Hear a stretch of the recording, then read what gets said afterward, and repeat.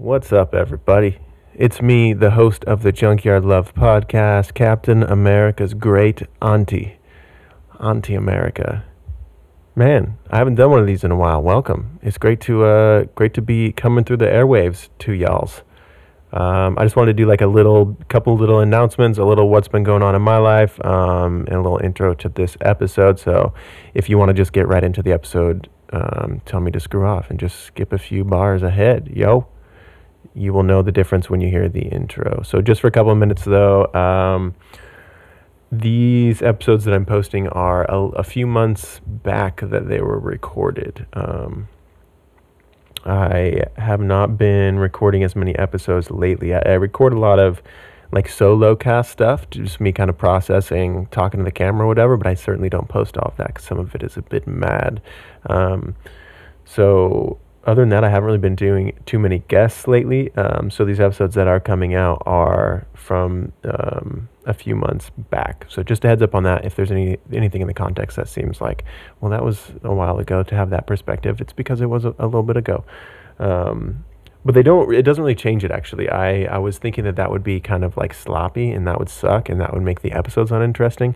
But when I listen back, I'm reminded that podcasts, a lot of these conversations are so timeless. It's not like a news network where, watching yesterday's news is like uninteresting. Watching last month's is like, this is a waste of my time.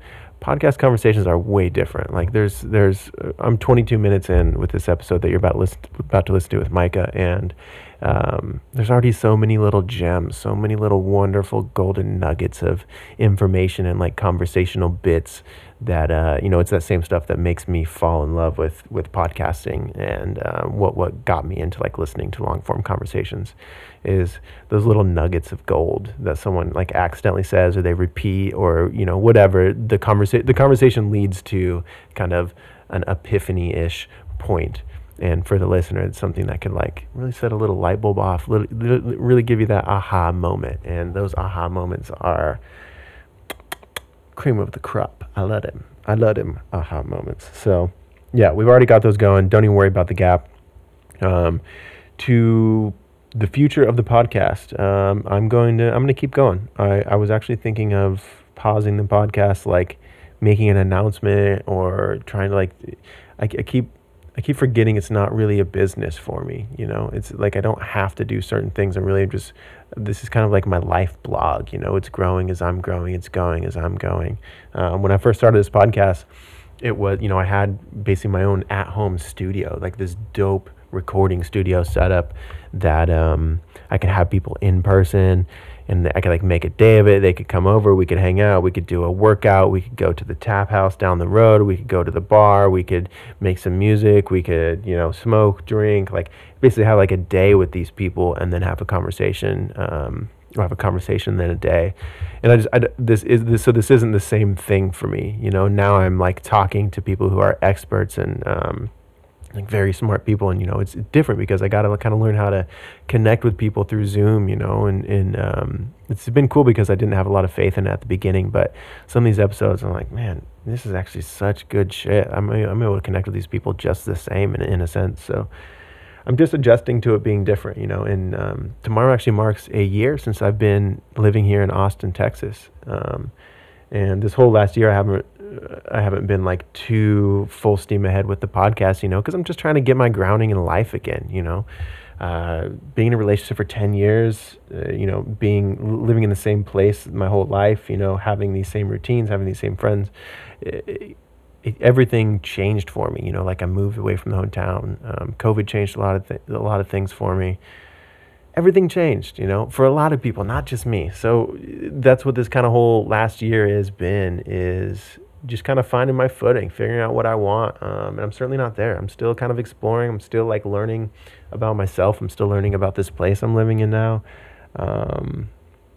So yeah, I'm going to, the way I'm going to do the podcast is just authentically, I'm not going to try to plan it. I've never really done the whole post Wednesday at this time, because that's the most time for the algorithm, like hashtag this, like I any clicky thumbnail that I've made, I've like done it almost as a parody. I don't play the games of trying to win the podcast thing or trying to be a podcaster. You know what I mean? Like I just want to do this thing. I just want to share this corner of this thing that I do and just like give it to people. Here it is.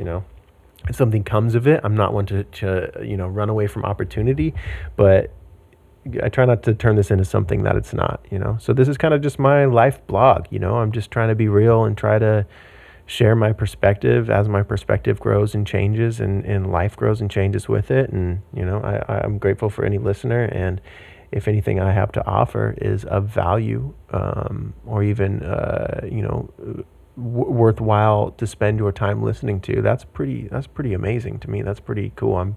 I'm grateful for that. So anyway, this episode we're about to get into, it's with Mika. It's super great. I'm still writing up the description, so make sure you glance through that and see what you can find out of it. Mika is quite wonderful. I always love our conversations. It's a good one, man. It's a good one. The podcasts are going to keep coming. The episodes are going to keep coming. If you are sitting in the in my email inbox, or you're sitting in my Podmatch inbox, I'm sorry. I'll get to you. I've got things going on, things I'm sorting out, things I'm not sorting out. I will get to you. So thanks for your patience there. I have so many cool guests. I have this opportunity to, like, basically people send their bios to me now. And they say, here's what I do, here's what I know, here's what I talk about, here's who I am. Like, would you like to have me as a guest on your podcast? And they're all so good. They're all like, I'm like, oh yeah, I'd be honored. And then I deal with this imposter syndrome where I'm like, what's this person talking to me? So, it's cool. I'm going to do it. I'm going to get more of these people on here. So hang tight if you are in that bunch. Otherwise, I'm pretty active these days, a little bit more on TikTok lately, although I might go through like a rage quit and quit all of TikTok. We'll see. A little bit on TikTok, but mostly on Instagram. Instagram is usually where you can find me, usually where you can get a hold of me the quickest too. I'm kind of like terrible at responding in other areas. All things I'm plowing through and working through, right? We've all got our baggage, eh? So on Instagram, check me out on Instagram, Jacob from the Internet. If you need any audio, I'm still an audio guy too. I do DJing, audio, creative stuff. If you like any of the poetry or rap or any of the moderate kind of garbage stuff that I make, that's just fun for me to make. Check out my Instagram, Jacob from the Internet, and reach out to me on there. So thanks for listening. I hope everybody has a good day. If you're listening to this right now, breathe through your nose, man. Breathe out, let go of the tension that's in your shoulders, let go of the tension that's in your face. Become aware of your 5 senses. Think about the feeling in your hands. Feel the clothes against your skin. Let go of the pressure in your chest, in your back. Breathe out. Let's go. Enjoy the episode with Mika. Knowledge is power.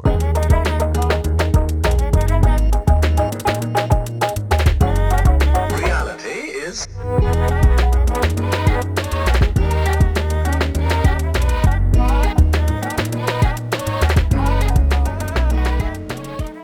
Hi. How are you? I'm good. How are you? I'm not bad at all. I'm doing pretty good.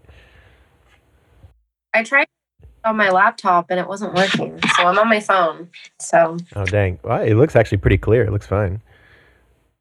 Yeah.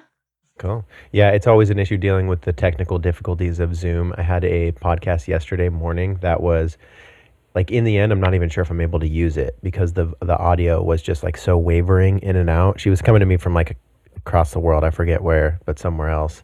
And so it was just like such a delay that I might not even be able to use the audio.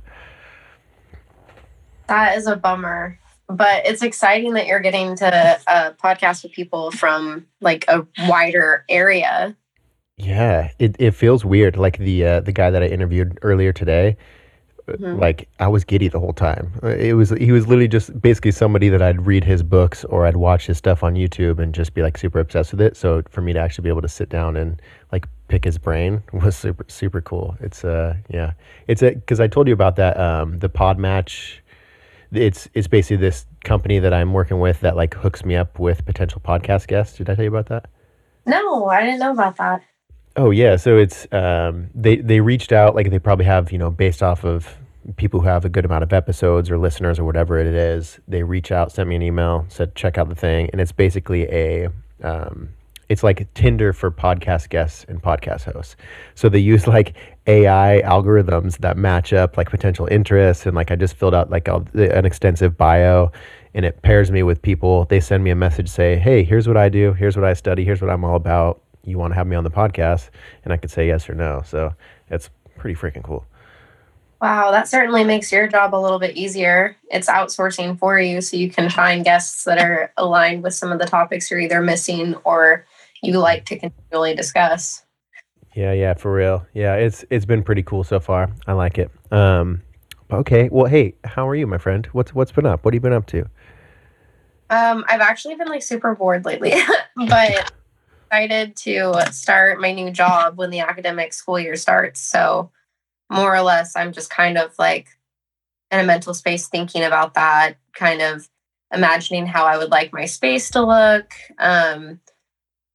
brainstorming about what I want to put on the walls, trying to decide what like mental health material is going to be engaging and not tacky to high school students. I'm realizing how difficult that's going to be.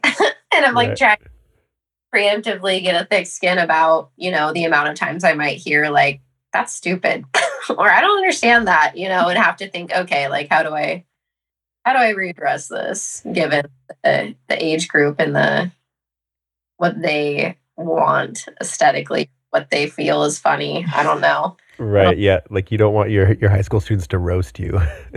Well, I just remember all the tacky posters in school, like when we were in school. Like, I will never get the mental image out of like two specific ones out of my head is the cat hanging from a tree branch that says Hanging hang. there. And what was it's like two, I think it probably female hands, but holding hands. And one was a white person, one was a black person. And they were like, the hand of friendship has no color, was something like Mm. that.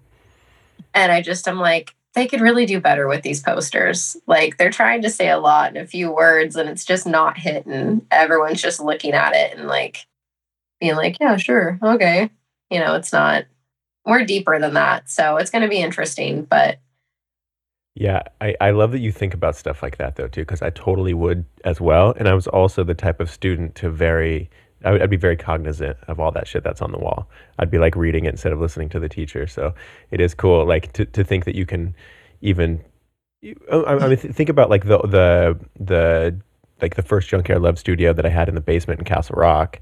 Like I wanted it to be this vibe that you walk into. Like you walk in and you're like you're high in openness, like it's very visual, there's a lot of like creativity just right when you walk in sort of thing, because you want to spark that in other people too, and it's just how I like to exist. So yeah, being able to create your own teacher cave that's going to spark something within the students and have them inspired when they walk in some sort of way, that's awesome. oh, absolutely. I mean, Marie Kondo and everyone else in the design world would agree with me. Like setting up a space to look like what it's intended to feel like is so important.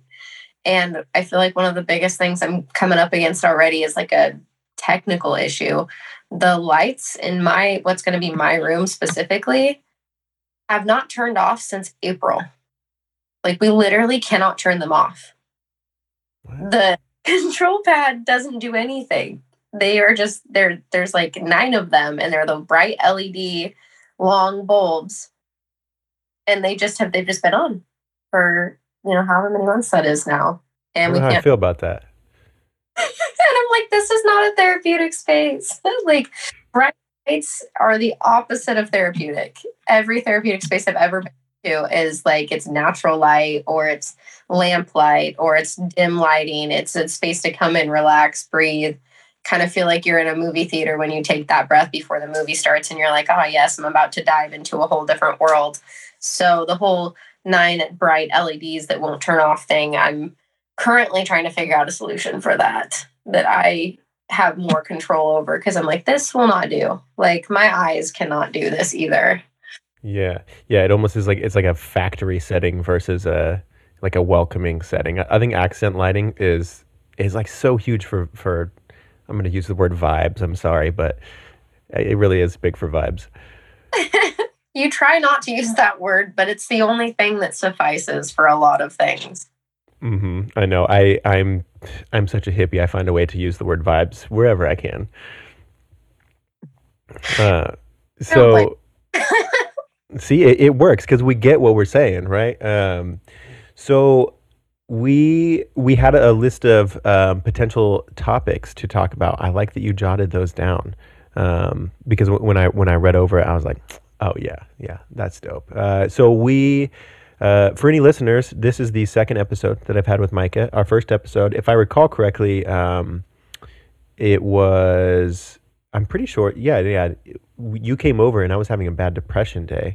And I pretty much just like told you that. And then we kind of started from there and talked about it. And it was a beautiful conversation. So if you want more of her bio or to hear any other conversations with us, listener, check that episode out. I don't remember the episode number. You can scroll. But yeah, Micah, we've been going on walks. Before I had moved, we were going on walks at the lake, and we enjoyed the conversation. We'd always just kind of like pick each other's brains, what's going on in our life right now, and just I don't know. We always had good ass conversations. So I'm happy you're here. I'm happy to be here. It was episode 36. I remember because I have a memory for numbers. Also, it was super fun for me, so it's one of the things I like to think about. I've definitely been missing walks with you. It's not easy to find a walking partner, I guess. I think what people underestimated is like you really are alone with that person for however long the walk is. And if you don't like talking to them, you're like, I don't want to do it again. Like, Yeah. I'd rather go by myself if I'm looking for, silence. But yeah, I miss that. I do have kind of a walking partner right now. She's someone I used to work with at Toodle School.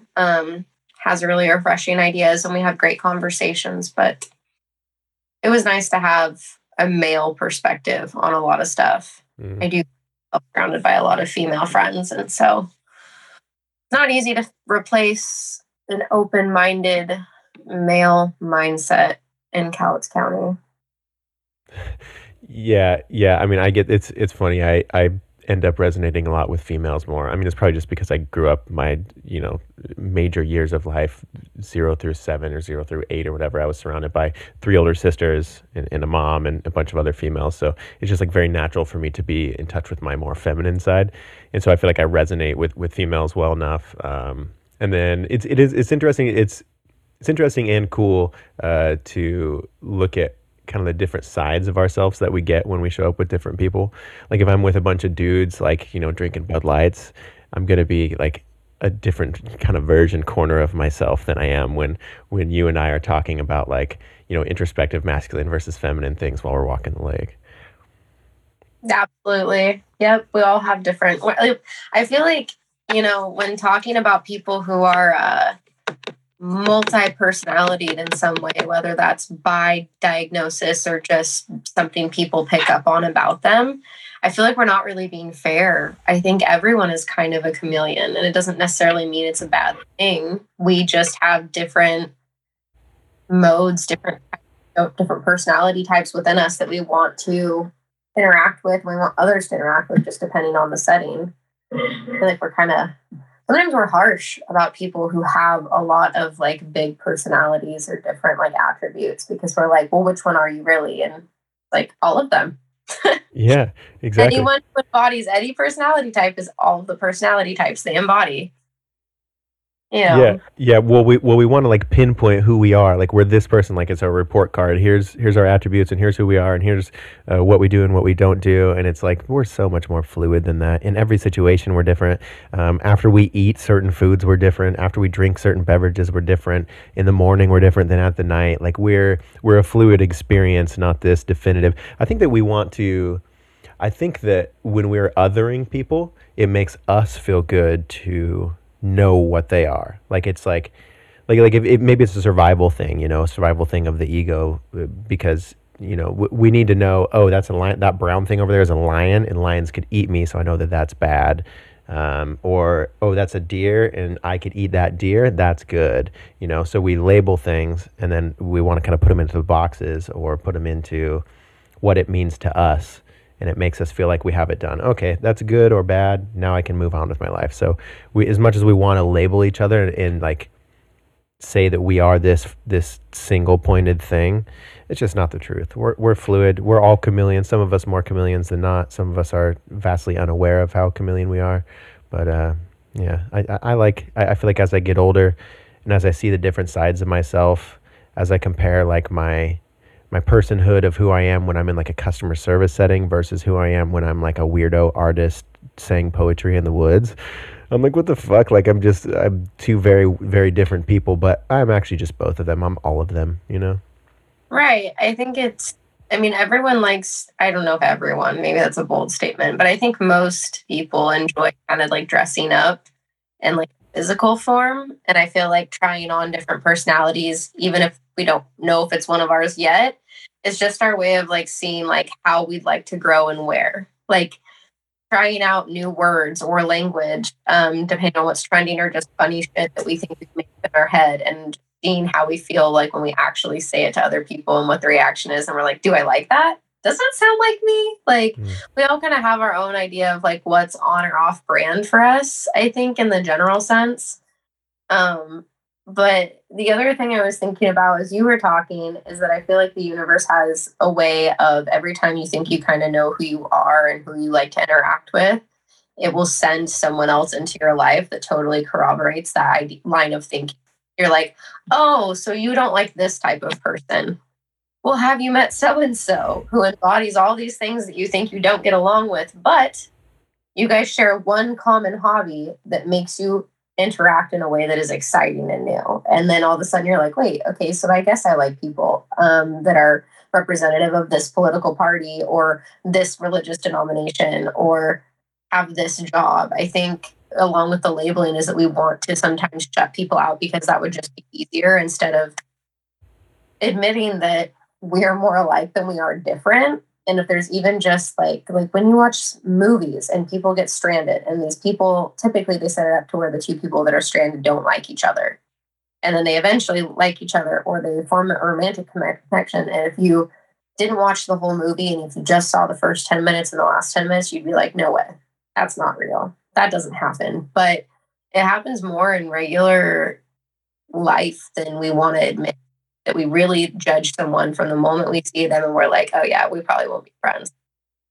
And then give yourself, a couple weeks, couple months, couple years, and all of a sudden there's someone that you really come to respect, whether or not you believe what they believe. Mm. Mm. I Yeah. think because that means no one's off the table, really. You can be friends with anyone, you can find common ground with anyone.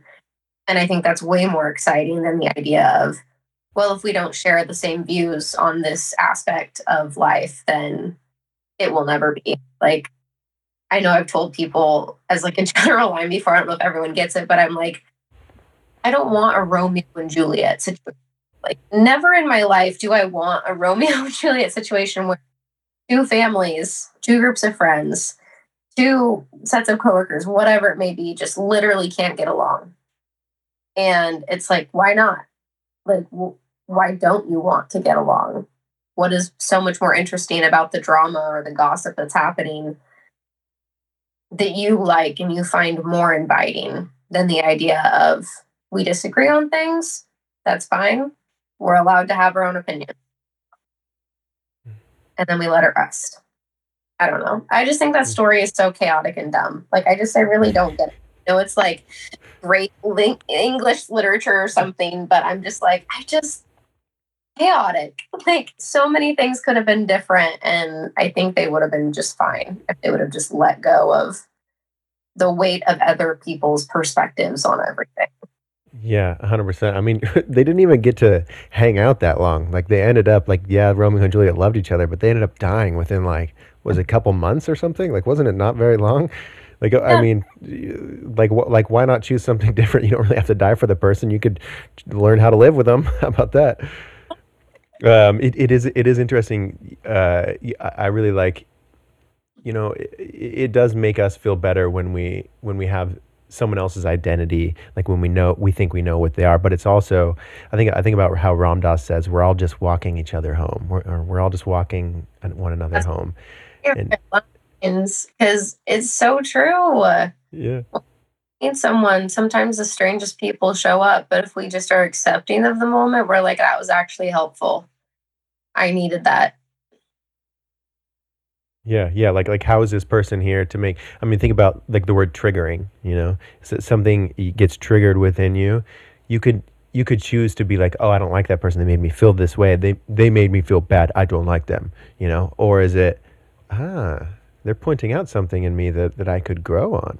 They're pointing out something in me that seems to be solid, and I'm actually a fluid being who could learn about that. Huh? Should I lean into this more? It's I think when you look at it as this is part of the life curriculum is spiritual growth. When someone comes into your life and you can look at it as like, maybe they're ticking you off, maybe they're triggering you, maybe they're bringing out sides in you that you don't want to admit. Like if you're like, oh, I'm not an angry person, but you find yourself getting angry because of this person, maybe it's kind of like, oh, I was bullshitting myself. Okay, well, that's humbling. Now let's learn what the world is trying to teach me through this person.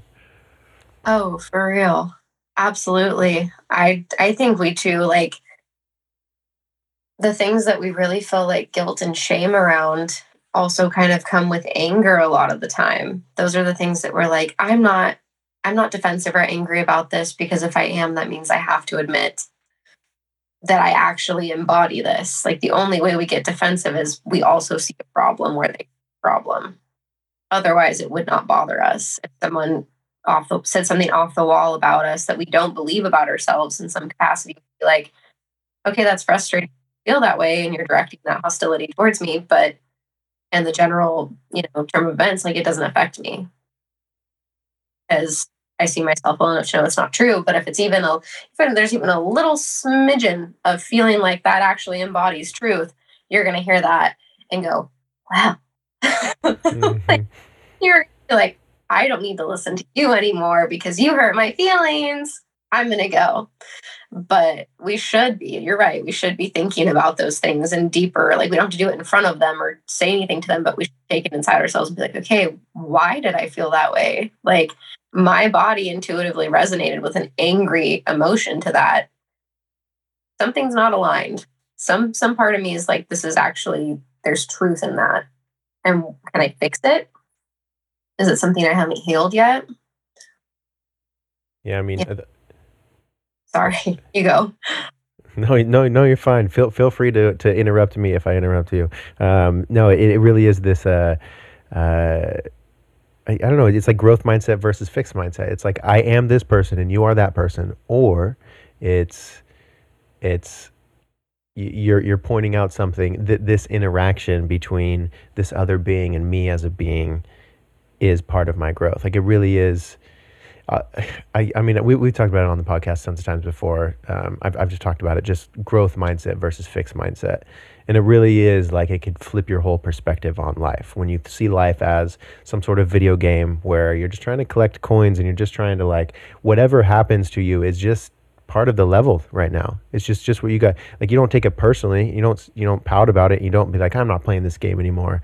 It's like, the thing that life has handed you is what you're here to deal with, and sometimes it's super unfair, and sometimes it's painful, and sometimes it hurts, and sometimes it's um triggering again. But I think leaning into it, it's like as many times as I've been stuck and I've been stag and I've been the arbiter of my own pain. Like as I get older, I just learn, oh yeah, okay, I guess it did have to be that way for it to be this way. And look at all that I've learned. Here's mistakes I'm not going to make again because I did learn from those things instead of like striking away from them. So yeah, it's life is truly a journey. Life is a video game, right? You gotta I play it. just like the easiest explanation. I mean, as soon as we had all these crazy off the wall events happen in the last 2, 3 years, and all these things that some people believe were real, and like something, I have so many thoughts rallying in my brain right now. But something I like to think about is that I don't particularly subscribe to any sort of like denomination or anything, but I'm so down with hypotheticals for any circumstance and any religion, any story. I think every story that ever existed, whether it's fiction or nonfiction, is a parable. It's intended to define some sort of moral aspect, ethical aspect of the human condition, and if you do or don't respond to it, the implications that can be positive and negative in both respects. And so when you think about things like that, I think it takes the heat and the triggering off a lot of religious documents if you're not religious. If you just look at it like it's a parable or a storyline without trying to think, oh, people actually believe this, and if you don't, it actually becomes kind of interesting. And something that I think people don't ruminate on a lot about Jesus is that he was not popular. Like he he had a following, but it would be similar to that of like someone who believed in aliens prior to this year. They Mhm. have a following, or like Sasquatchers, they have a following, they have a group of friends, but they're not exactly popular. You don't have the greater percent of like 30% or more of the world or the country backing them and being like, no, this is fact. And I would put my life on the line for this. And so I just, after the last couple of years we've had, I think a lot of those groups that have been, kind of like made fun of, maybe not to their face, they're turning corners now. We're like, okay, so we don't know what's under the ocean. So government's releasing documents that aliens have existed and they've covered it up. Okay. I just feel like if everyone's brains aren't kind of like having mini explosions on a weekly basis, I'm just not sure how. Because I feel like all that's happened in the last 2 years is it's tried to like show us anything is possible. Maybe it's not possible right now. Maybe it was possible 100,000 years ago. Maybe it's possible in the future. But I don't really think anything's off the table anymore. Something I've thought for a long time is that if an idea can exist in my head, as I try to come up with like my multi-million dollar idea to like patent and just like become insta rich, like the guy who made pool noodle, it's like, it's just simple shit. You just got to figure it out and be the first one there and do it well and patent it. But if I think of an idea in my head, it's because it already exists. Not like I can't do it differently or someone else can't do it differently. I just think that the ideas that we have, the stories, the creatures that we have in our heads, the demons, all of it, it's like if it can exist in our mind, it already exists. In some capacity, it already exists. I don't think we can think of things that aren't already relevant. I don't know. I kind of got on this lonely trip about like new ideas don't exist. Like they don't come from no Mhm. think of color. You don't think of a new island that no one noticed on a map before. It's just now about realizing that we are in kind of a video game setting, that if you want to redesign some aspect of the video game or you want to find some hidden gem or an Easter egg, like you absolutely can. But I don't think anything new is to be like coming out of the woodwork. It's just about recognizing the little things that are behind the 5D, 4D, 3D mindset. And every time you upgrade, you understand and see more stuff. I don't know if that made sense, Mhm. but No, I I followed. Go on.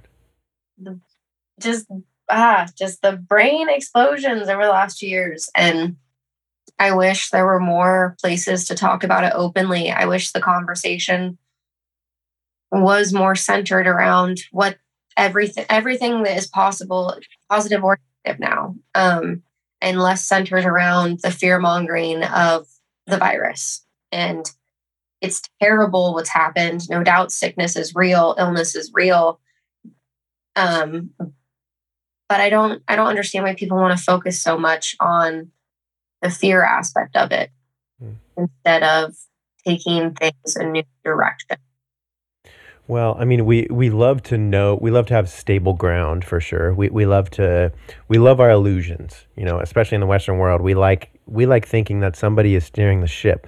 We like thinking that like there's somebody who knows everything, and yeah, this is 100% true, and this exactly what we read in the books is exactly how it goes. But sorry, newsflash, that's not how things go. Eric Weinstein talks about.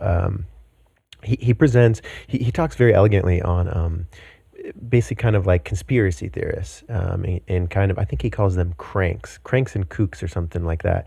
Like he has some sort of abbreviation that he has that somebody can look up. I don't remember it, but he points out kind of, especially in today's age and especially with the internet, we can't just continue to completely disregard stuff that's on the fringe. We can't just say like, oh, that guy's a crank, or that guy's a kook. Like he's a crazy person. Like we can't disregard people like that anymore, because if we look at history, how many crazy people, like at the beginning, everyone's like, what do you, dude, you're nuts. And it ends up answering our reality later. And also at the same time, not just people, if we take it over to ideas like you were talking about, Micah, think about like how closely knit our past sci-fi movies and the sci-fi books in the pop culture are now our actual reality. Like ideas and reaches, like where it's, hey, this thing might be possible. Here's this crazy idea. I don't have all the in between. I can't show my work yet because it hasn't presented itself yet. I can't show the in between, but here's the answer. Here's this idea.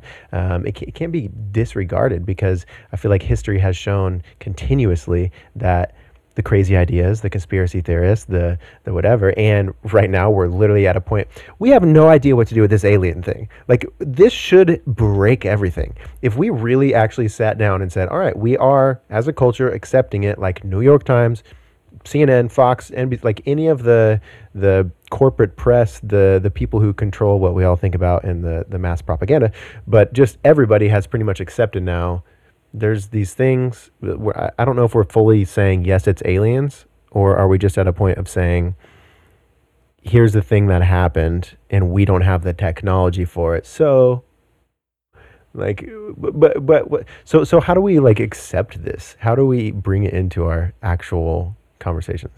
I don't, I I don't know if I have like a great answer for that. I I feel like I may be one of the few people who loves hypotheticals, because that way of thinking, that line of thinking, allows me to accept a lot of stuff I don't understand. And some of it may be stuff that I don't necessarily want to dive in and do the research on. I'm comfortable letting other people do that, or hearing like hearsay on it. And other stuff will be things like, no, I'm going to get to the bottom of this. But either way, I think just approaching anything that's happening with like a curious mind is a lot easier than hearing things and immediately disregarding it. Like, regardless of who's reporting it, if it's on social media, news, scientific, articles,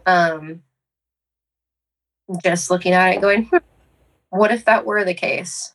Like, what would that mean in other respects? Or how could I find out how, realistic that is? Or I don't know. I don't know if there's a good answer for that, but it's a good question. yeah. I mean, I think it'd be just remaining in the open mind, or the beginner's mind of I don't for sure know. I That's kind of how I think all the time. I don't like all the crazy shit that I talk about. It's all like at the end of it, I have a question mark at the end of everything I say. I feel like I don't know. It's fascinating though. Like, isn't this interesting to you? That's all I'm saying. Right. We really love arguing about the truth, and like when you were talking about religion, I love that, because I think that's where a lot of our conversation inevitably goes. We shut down as soon as we hear like, "Oh, you're a Christian," or "Yo, you're a whatever."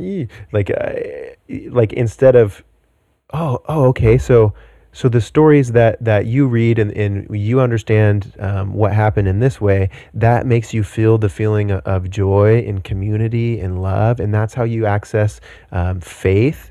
That's how you access hope. That's how, there's all these different emotions and experiences that we can all experience. We all have different stories across the whole world. Of course, we all grew up, in we're created into what we are from vastly different environments and different places all across the big world. So we're all pointing to the same thing.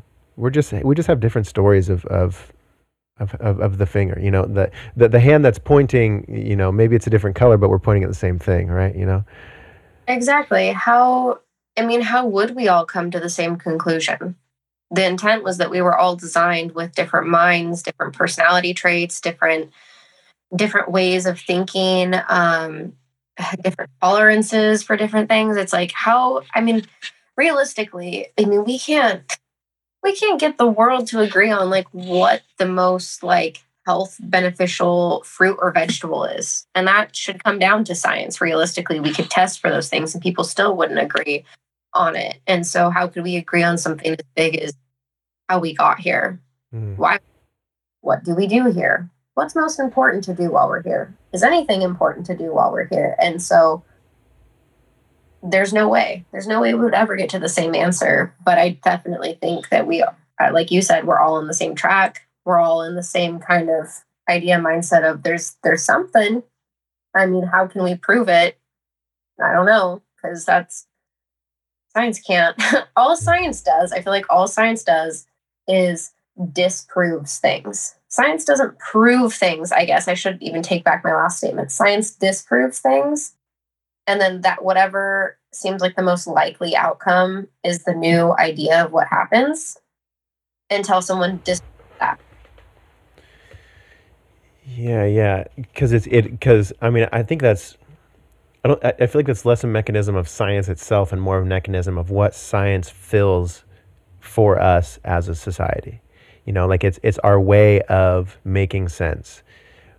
I do think that having it be the only way that we make sense, like we kind of disregard anything else that's not like if you don't have scientific studies, if you don't have peer-reviewed science backing it, it's we're not accepting it as truth. We're not even going to like mess with it. I guess there does have to be some logical way of existing and making decisions on a large scale. So we do have to have science is super important, right? But I think there is more. There's more to this whole thing that's going on than science. Yeah,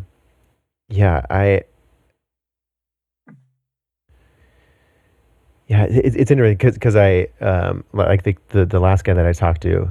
It was really cool to talk to him because he is a scientist, and he does or he I don't know he has like a PhD in I feel like I'm totally spacing it. I'll have to give his bio when I type it out, but he was able to still question, like he wasn't like very only black and white thinker. He was very philosophical as well, you know, but he's also a science and he studies important stuff. So I don't know, man. We are at this edge. I think that social media and the internet, like, you know, YouTube especially, think about how much YouTube has progressed my like levels of consciousness and what I understand and how I perceive the world. I think that also changes what we're at the edge of, you know, like I always say on the podcast, the iPhone came out in 2007. That's not that freaking long ago.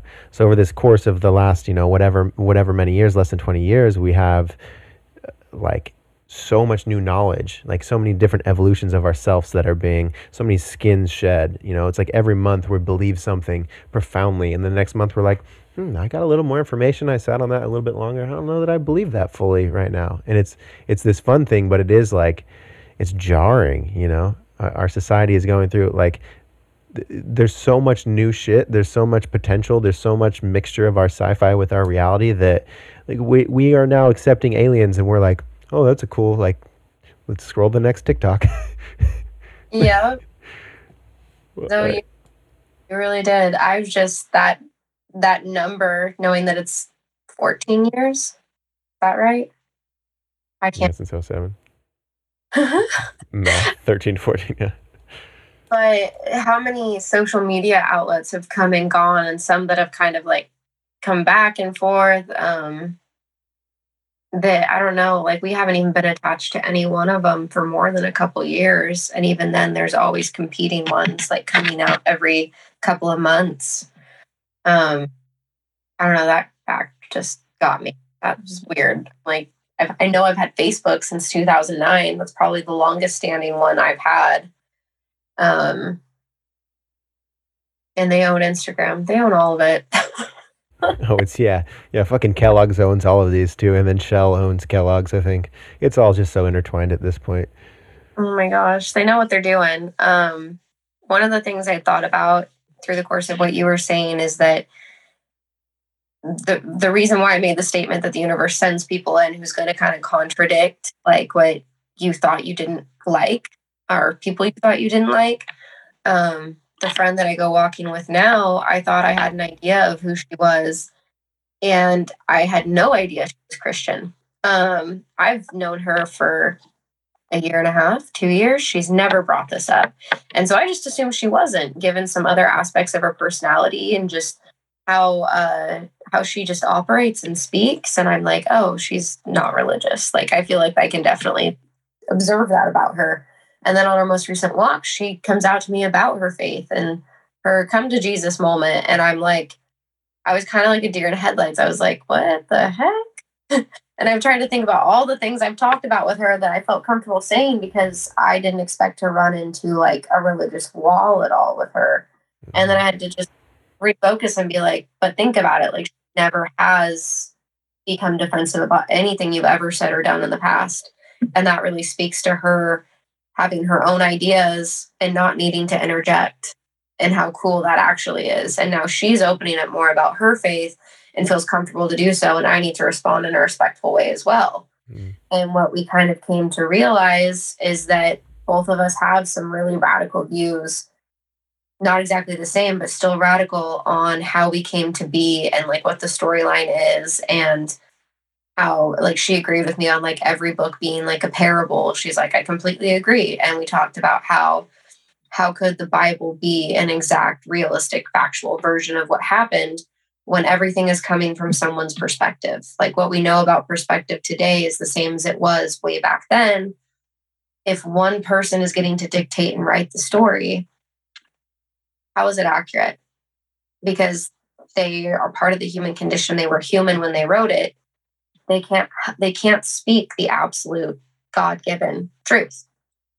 They're a human dictating a human experience. And so we talked about how she said she wants to see like what's in the Vatican and all this stuff that's coming out, because she's like, I want to know more about these people who were determined evil or bad in religious text. Like they obviously have their own story as to why they did what they did and if it even happened the way it happened.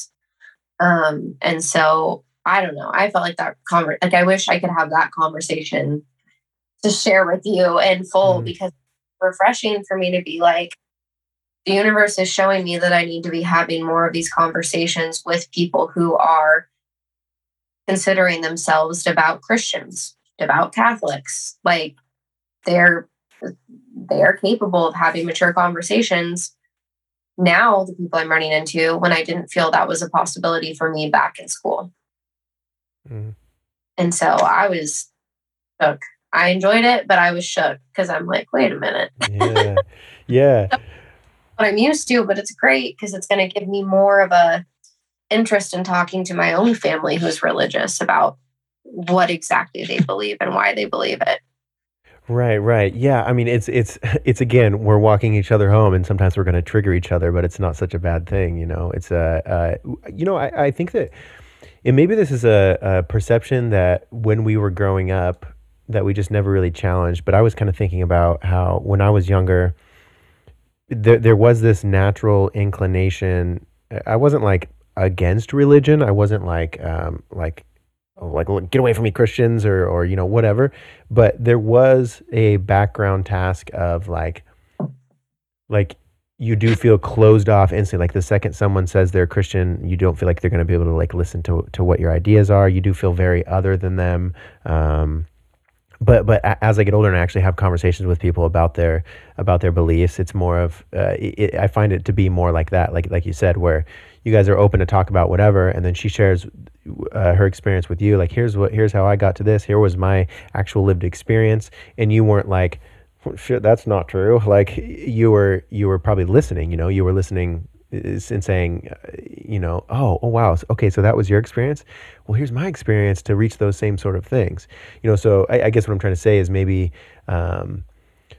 people are growing more open to discuss these sorts of things because we're realizing that it doesn't have to be an argument. We don't have to wall off from each other. It doesn't mean that like the person who we're talking to, if we're not sharing their belief, that they're thinking the whole time like you're gonna burn in hell, like because you don't believe what I do.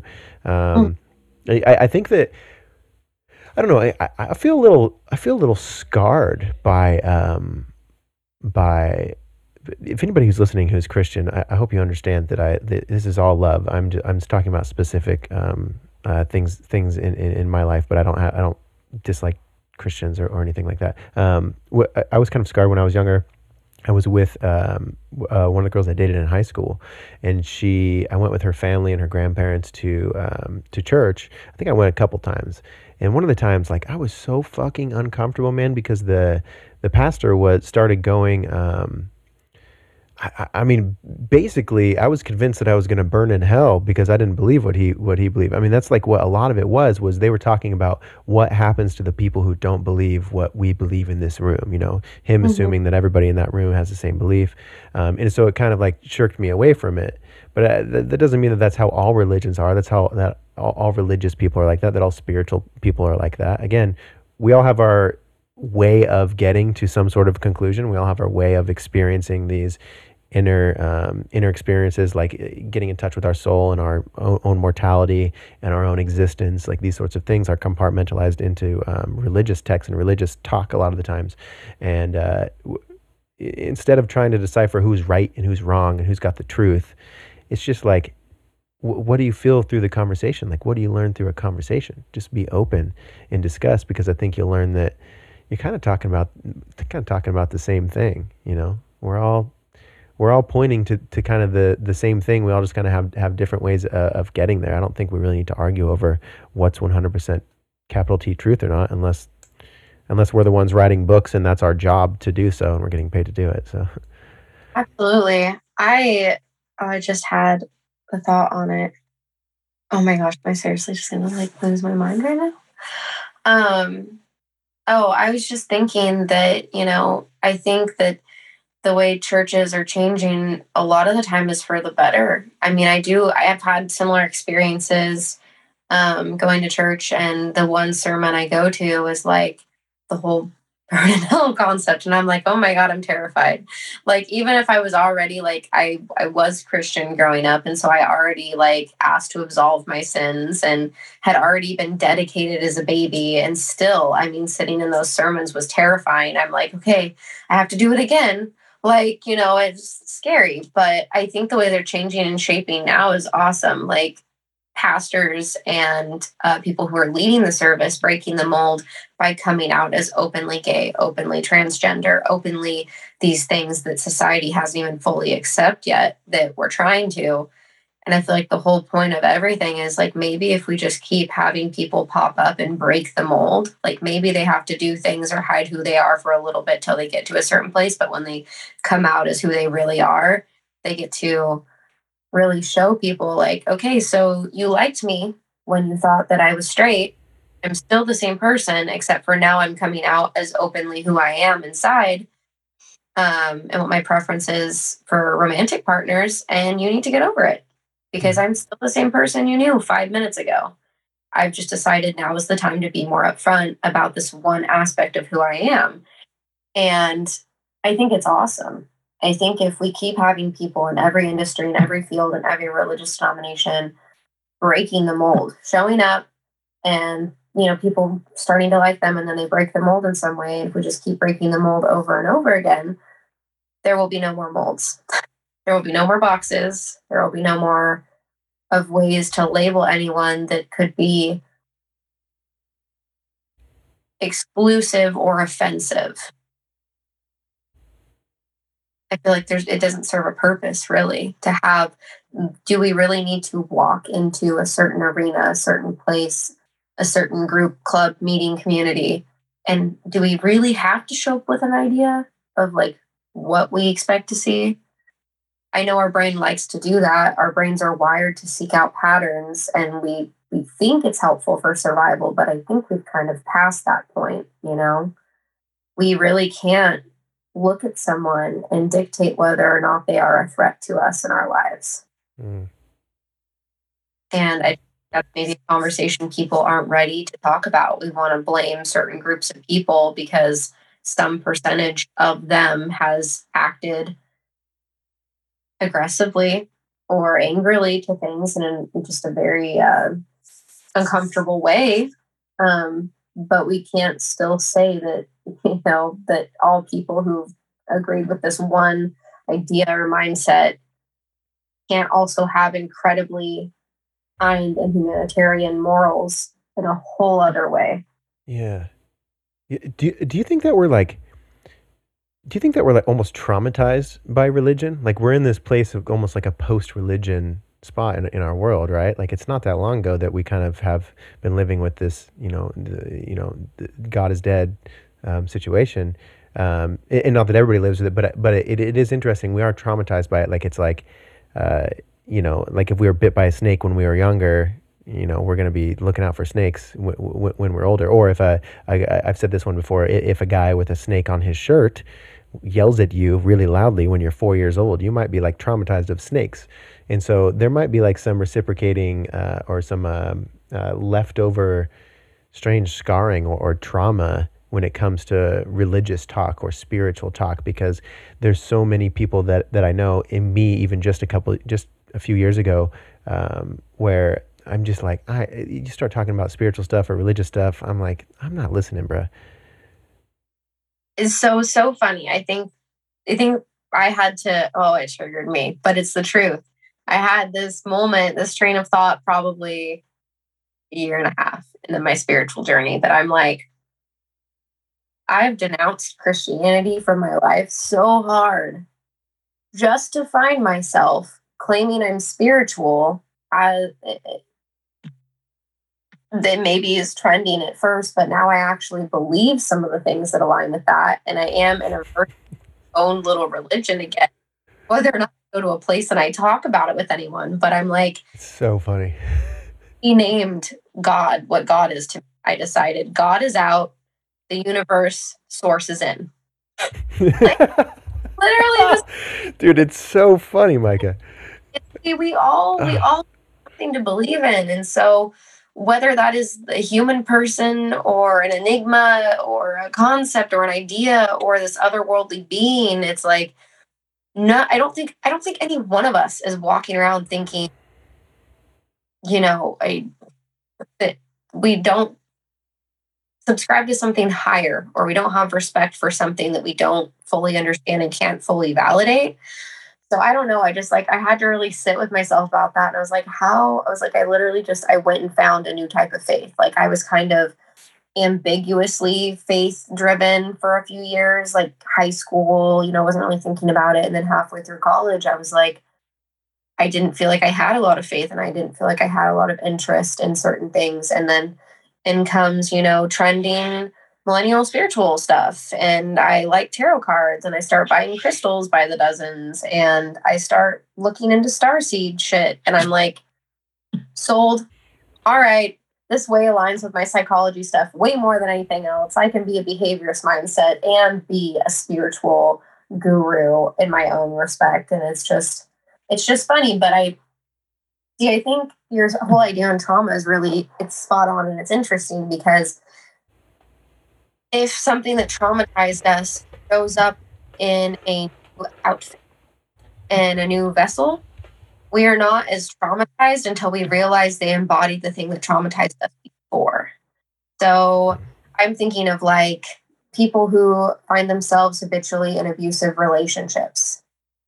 Until that new person exhibits the behaviors that that old abusive person exhibits, you think you've got a good one. They have like the you and you keep going down that road, and until those behaviors pop up, you don't realize that you're going to re-traumatize yourself by letting in the same thing, because it's put in a different package every single time. Mm, If we can't physically recognize the trauma right out of the gate, we have an opportunity to get re-traumatized if it looks different. Lessons will be repeated until learned. Absolutely. Yeah, damn. Yeah, I really like that. I'm glad we stumbled into this area of conversation. Okay, so I have a short little story I'll share with you that I think you'll enjoy. Um, it's just thinking of like things that I was not open to receiving 5 years ago and what I am now. Like my view on like spirituality and spirit and soul and Christianity, Buddhism, like all of these. I just have this like dude, I get what you're pointing at. I 100%. And I love that too. And that's something that I point out in myself. And some days I feel like I use this language and some days I use this way of saying it, and I think it's all beautiful. I love it all. Bring on all religions, bring on all, explanations of spiritual being. Like they're all so fascinating. I don't care which one's the capital T truth, which one points to something within me that lights me up. So I had, when I was back in town, probably like this was probably like winter, maybe it was like 7 or 8 months ago, or maybe it was a little longer than that. Essentially, it was within a few months of the breakup of my long term relationship, and it was also a weekend after or a few days after my cousin Casey had passed away, and I was at work, and I was listening to a lot of like Ram Dass and Alan Watts and stuff, and just trying to like do my grieving process. But I was very sad, just very heartbroken, obviously from the passing of my cousin. But long term, like this whole last year has been me kind of like sitting with the pain in my broken heart and trying to accept that and move forward. But so I was essentially at a really kind of low spot, and I wasn't my normally when I show up as a supervisor at work, I try don't always get there, but I try to show up as like, hey guys, what's up? Like it's gonna be a great day. Like I try to have that energy, so it's effect. I know that it's infectious, and I hadn't done that for a day or two, and I had one of my employees who was like. Oh man, he had to have been like 19 or something. His family, very sweet family. His mom actually worked there as well. They're very Christian, very religious, so serving, so present. Like I really liked that their family. I got along with him well. But he came in there. I'm his supervisor, and he's a teenager. He comes in, and he kind of like shuts the door a little bit behind him, and he's like, "Hey, I just wanted to ask if everything was okay." And I was like, I mean, that almost like made me cry right there, right? And because I was like, oh dang, I'm not hiding it well enough or whatever? And I was like, oh man, that's so sweet of you to ask. I really appreciate it. I'm okay. I'm kind of going through some personal stuff, and I think I just told him, like, I'm dealing with a recent breakup, and I did recently lose someone in my family, so I'm just kind of going through the motions and processing it basically, and he gave his condolences and said some sort of let me know if you need anything. Something endearing. He was very sweet of him. He walked out. And then, the end of the shift comes, and I was really in that stag spot. Like that night I kept like kind of getting farther and farther into my own head. I was very sad, but there was this wall up. I started feeling very numb. I was not feeling emotion. I was very like, disassociative, incredibly disassociative. And fuck, man, I was at home and I was writing, and feeling emotionless. I was at home later that night writing, and he texted me, and he literally just says, and I see his name pop up, and I thought it was strange that he texted me at like midnight or something. Anyway, I was like, oh, maybe he's not going to show up for work tomorrow, and he's letting me know. And he just goes, hey Jake, I just wanted to let you know that I'm praying for you. And he said like, I'm thinking about you. I hope everything's okay, basically. But like that first line, I just wanted to let you know that I'm praying for you. And when I read that, instantly, I fucking practically fell to my knees and started bawling. Like it's the second I read that, I was just boom. And if I would have been in that same situation a few years before, where I'm like, I don't believe in that Jesus stuff, like I wouldn't have been able to felt that beauty in that, like that divine moment of, I had some plugs that I needed to take out, and I had some feelings that I needed to feel because I was suppressing some shit. I had some processing that needed to be done, and I cried for a long time that night, for real. Like, and I felt emptied out and energized the next day.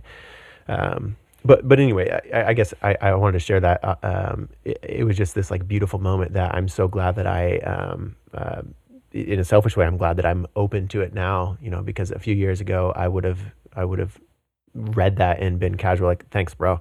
See you at work, so. Yeah, I appreciate you sharing that story. A big reason why I always appreciate when you show your emotional intensity about things so openly is that we need more strong men defining what masculinity can also look like. Like, I think a lot of people are misguided on the fact that, masculine is supposed to include patient, supportive, compassionate. Like, masculine traits are not always strong, brave, sturdy, stern. They are meant to include the masculine side, the masculine version of being in your feels. That is all encompassing. Femininity has its own way of encompassing their feelings and sharing them, but masculine does too. So I always appreciate when you share the fact that, yes, men cry. It is a thing. And it's just so interesting. And something that's been on my mind a lot lately is how much women have decided either they've been coerced to, or they feel like they genuinely have to, or it's an unconscious thing that they are adapting to. But women are trying to be more in their own masculine at this point. And they're also under the belief that masculine is not showing emotions and being very disassociative and unconcerned with other things, and not being in the feminine, which is to openly show and voice emotions as they exist. I follow a girl, I think her name is Madeline Moon, on Instagram, and she does a really good job of sharing reels about this kind of stuff. But I realized that I need to pay more attention to this, because it's actually not a compliment in my life to have people tell me, "You're a mystery. I can't read you. Um, you are so good at, your poker face," or whatever. Like, I'm not necessarily like, I don't know, describe that better, but it's been on my mind a lot lately, because I realize I used to openly cry about things when they hurt me when I was younger. And maybe that's just because I didn't have the emotional threshold to hold it back yet. But for a time period, maybe over the last decade, I feel like I really tried to work on that. And now I'm someone who can actively hold back my emotions and my facial reactions. And part of holding back my physical reaction was part of the job I had at one point. I was required to give nothing away as part of testing and behavioral health for children on the autism spectrum. If they were throwing fits or hurting me or biting me or things like that, I had to show no visible reaction that they could feed off of. So I know part of that is conditioning that I did as part of the job. But regardless, I've had a lot of stuff that has upset me happen in the last several months, maybe even over the last couple of years, but specifically over the last couple of months, that I've been finding it increasingly difficult to actually access people in a way that I need them. Like, I am now a person who doesn't feel comfortable crying in therapy, which is totally okay. Like, I advocate for people to do that when they're in therapy with me. So it kind of feels like a double standard I've now created that I'm actively trying to work out of. I'm trying to, if I feel like I might cry in a moment, even if I'm in like a public place, almost especially if I'm in a public place, maybe I'm intended to do that. Maybe that person is going to randomly show me kindness, and I need to allow myself to tear up a little bit and, human to human, show them maybe they're not upsetting me, but my day has been really upsetting. And this is kind of the last straw. And why do we have to try so hard to maintain that we're not human? And I've had a hard time not crying when other people are doing therapy. As a therapist, you're not supposed to. And I'm not a licensed therapist. I need to disclose that. But I do have my bachelor's level and I've done psychology. We're told not to. And I feel like we need to show we're more human. If someone is saying something to you that is truly heartbreaking, if you're standing there going, or sitting there and you're like, yeah, that must be so hard or whatever. I mean, that's not the way I talk. It's kind of but it's vague and it's unhelpful, and it doesn't really make them feel like you're connecting with them. And so I try to remind myself, but it's hard to come back from it, that it's almost flattering when someone does cry in front of you. Like, in a weird way, it's almost flattering to see that this person is just kind of like, fine. I'm going to let you see the full extension of my emotions in this moment. And I'm almost trying to trust you that you are going to respond either neutral or accommodating. Because in this moment, I am not, at my fulfilled mental sanity, but you might be. It's sharing the weight, even in just a conversation with a client, a stranger, a friend, a family member. I feel like that's the conversation that we should really be having more of. And even just like last night, I got really upset about something and I was at my grandma's and I didn't want to fucking cry in front of her, but I knew I was going to if I kept talking. And I was just like, it was this active decision in my head. I'm like, do I need this conversation more? Mm. Or do I need to not cry in front of someone more? And I ended up not even really getting a choice. I said like three more words and I started crying. And I was like, well, now it's all off. Yep. We've already started crying. It doesn't matter how much we cry now because we already started. Mm. But that's not the attitude I want to have. And that's not the attitude I think the general public should have, man or woman or child or anything. We should all just be able to be in our feelings a little bit and show emotion, even at work. I think we should be taking down that barrier and allowing everyone to see like we are all human. Don't expect teachers to be inhuman. Don't expect, people's life experiences to not show up in their life. I mean, we expect this of celebrities, we expect this of presidents, we expect this of all people. And I honestly think it's separating. I think it's what makes us put people on a pedestal and then we want to be more like them because they don't show fear, they don't show upset. And it's corroding our ability to connect with others. Mm. Yeah, I think it is because we're supposed to cry. We're supposed to experience emotions. We really are taught to.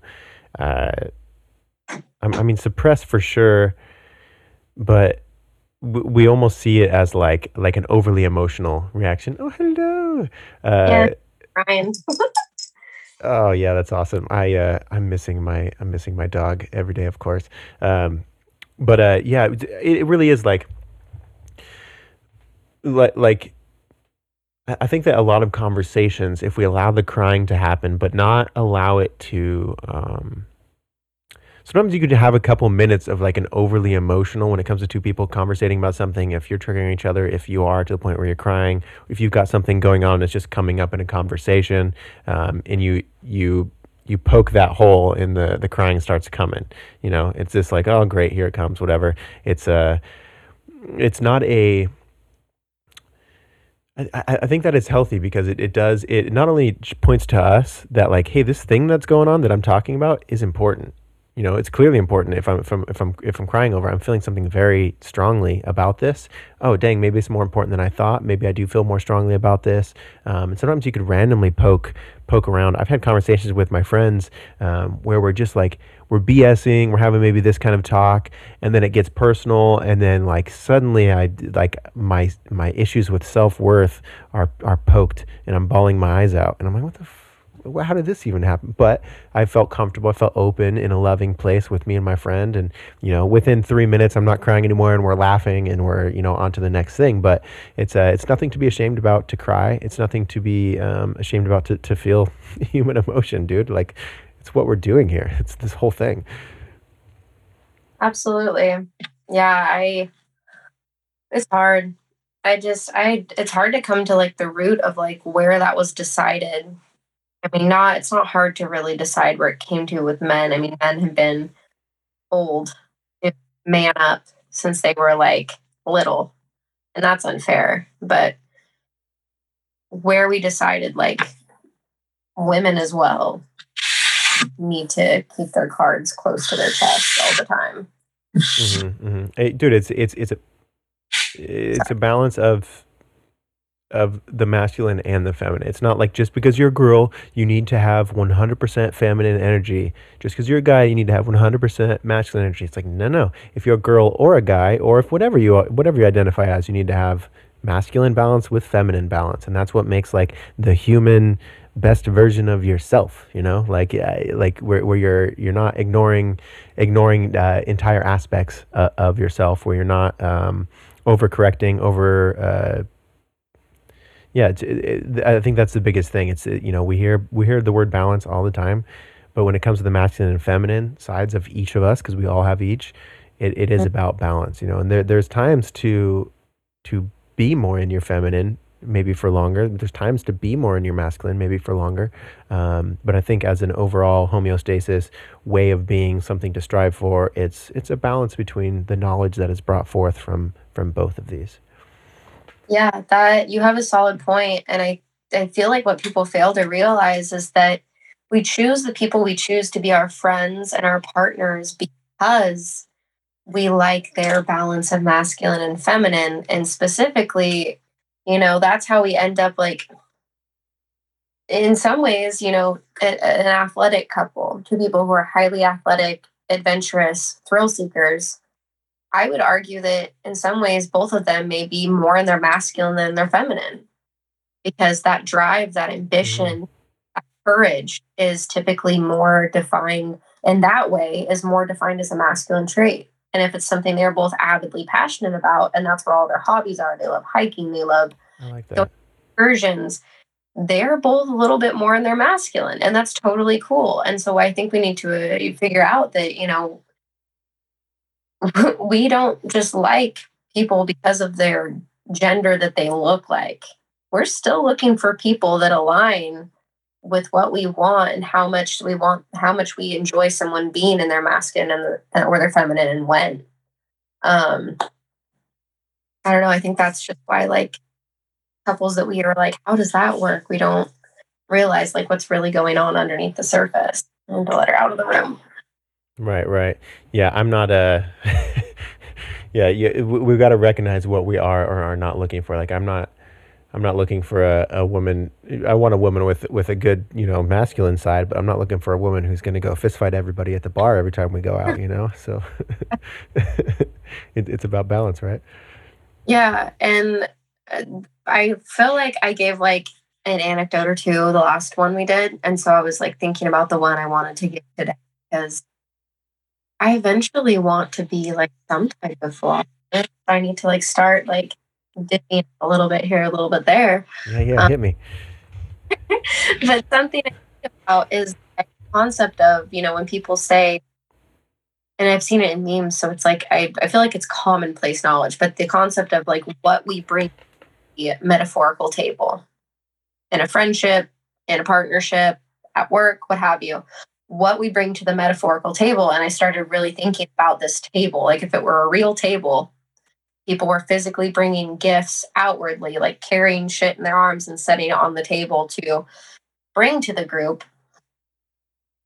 How, how we think we would like to hang out with people who are like us. And why I think we don't actually want that, we just don't realize it, is that it's boring.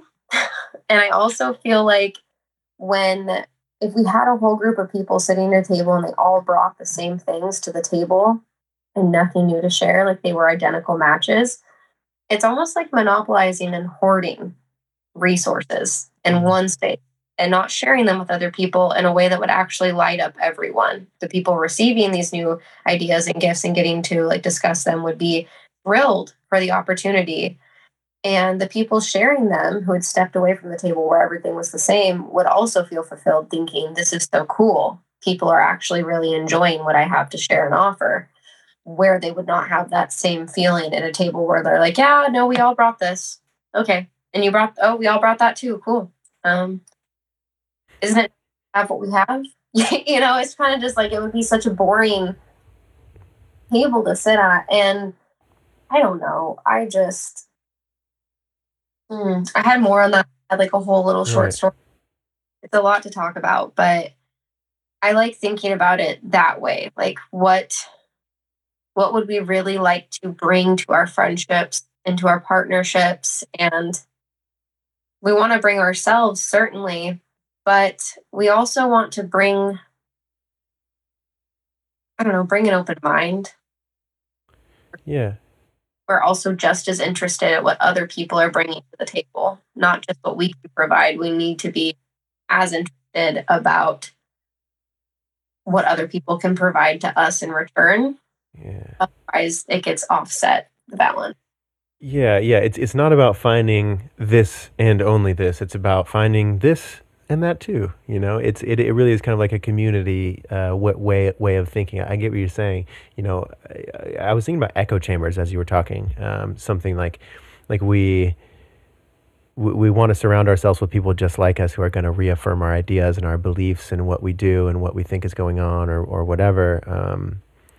And then we think the contrast of that needs to be like a debate club. Like you find your arch nemesis of who believes the opposite of what you do, and that's how you interact, or you make them the enemy.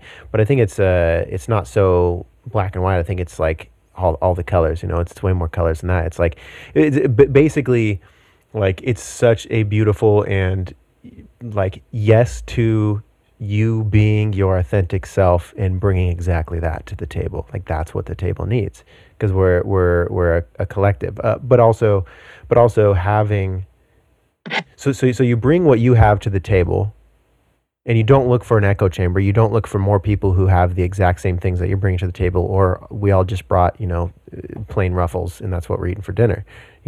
We keep in mind the community. We keep in mind everybody, what everybody else might be bringing, and then we really focus in on what we could bring, and we own that, and we just be our authentic self, whatever the hell that means. I'm still trying to figure it out. I think by trying to be authentic, I'm instantly inauthentic. So shit. But yeah, I like that. I like that point, Mike. I do.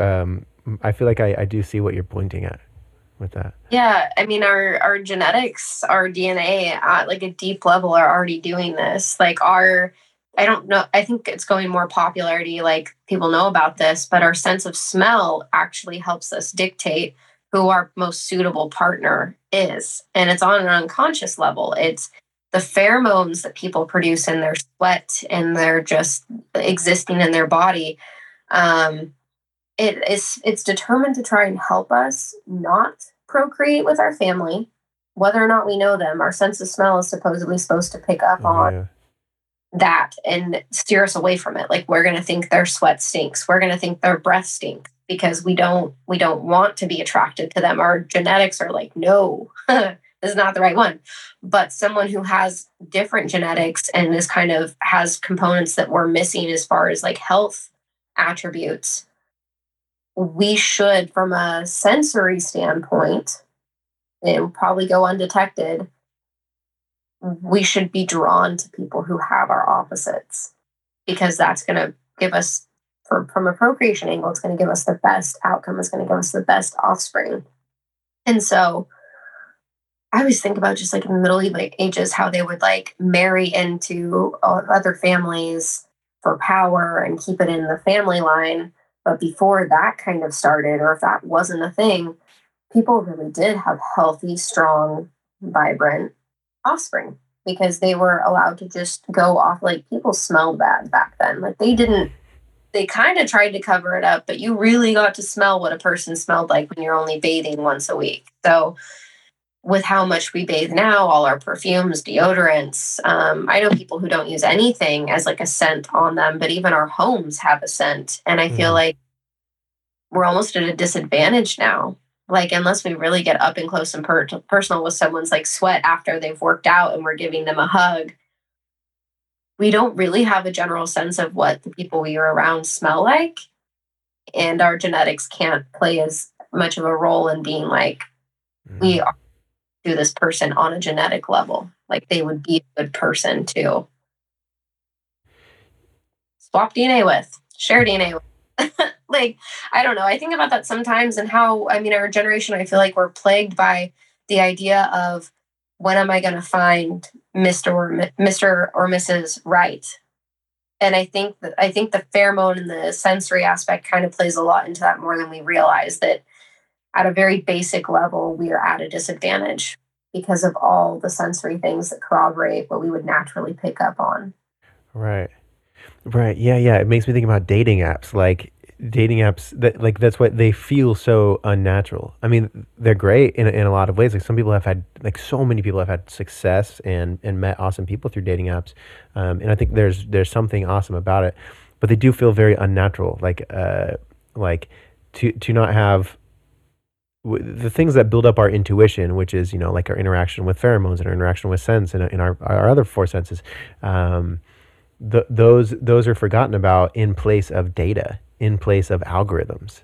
It's like I don't know. It is very interesting, and the pheromone thing is incredibly interesting. As you were talking about that, I was. This feels so corny, and if this if this girl hears this for whatever reason, this is going to be like embarrassing. But again, back in high school, it's not that bad.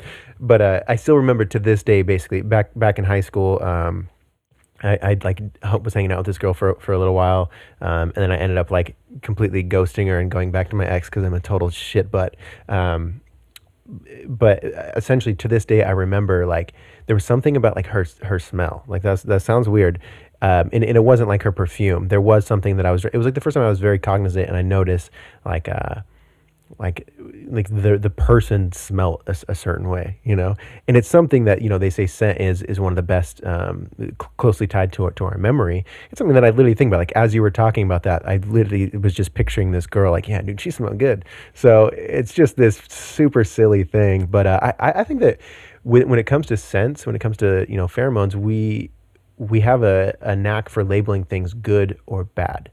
you know I on the weekends here, I've been working at the at Lake Travis, and we have two bathrooms that have air conditioning, but there's a lock code on them, and there's a bunch of people that go throughout the day. We're not supposed to give the number out. Like people are supposed to use the porta potties that are across the way, and there's this like I can watch people go to the porta potties and they walk out or they're about to walk in and they're so disgusted. They're like ew ew ew, and they have like this big reaction about how it smells and how it's so gross and all this stuff. And I like to go like I'll go into those porta potties and just be like, yeah, this is what it fucking smells like. Like like this makes me appreciate not having to smell this all the time.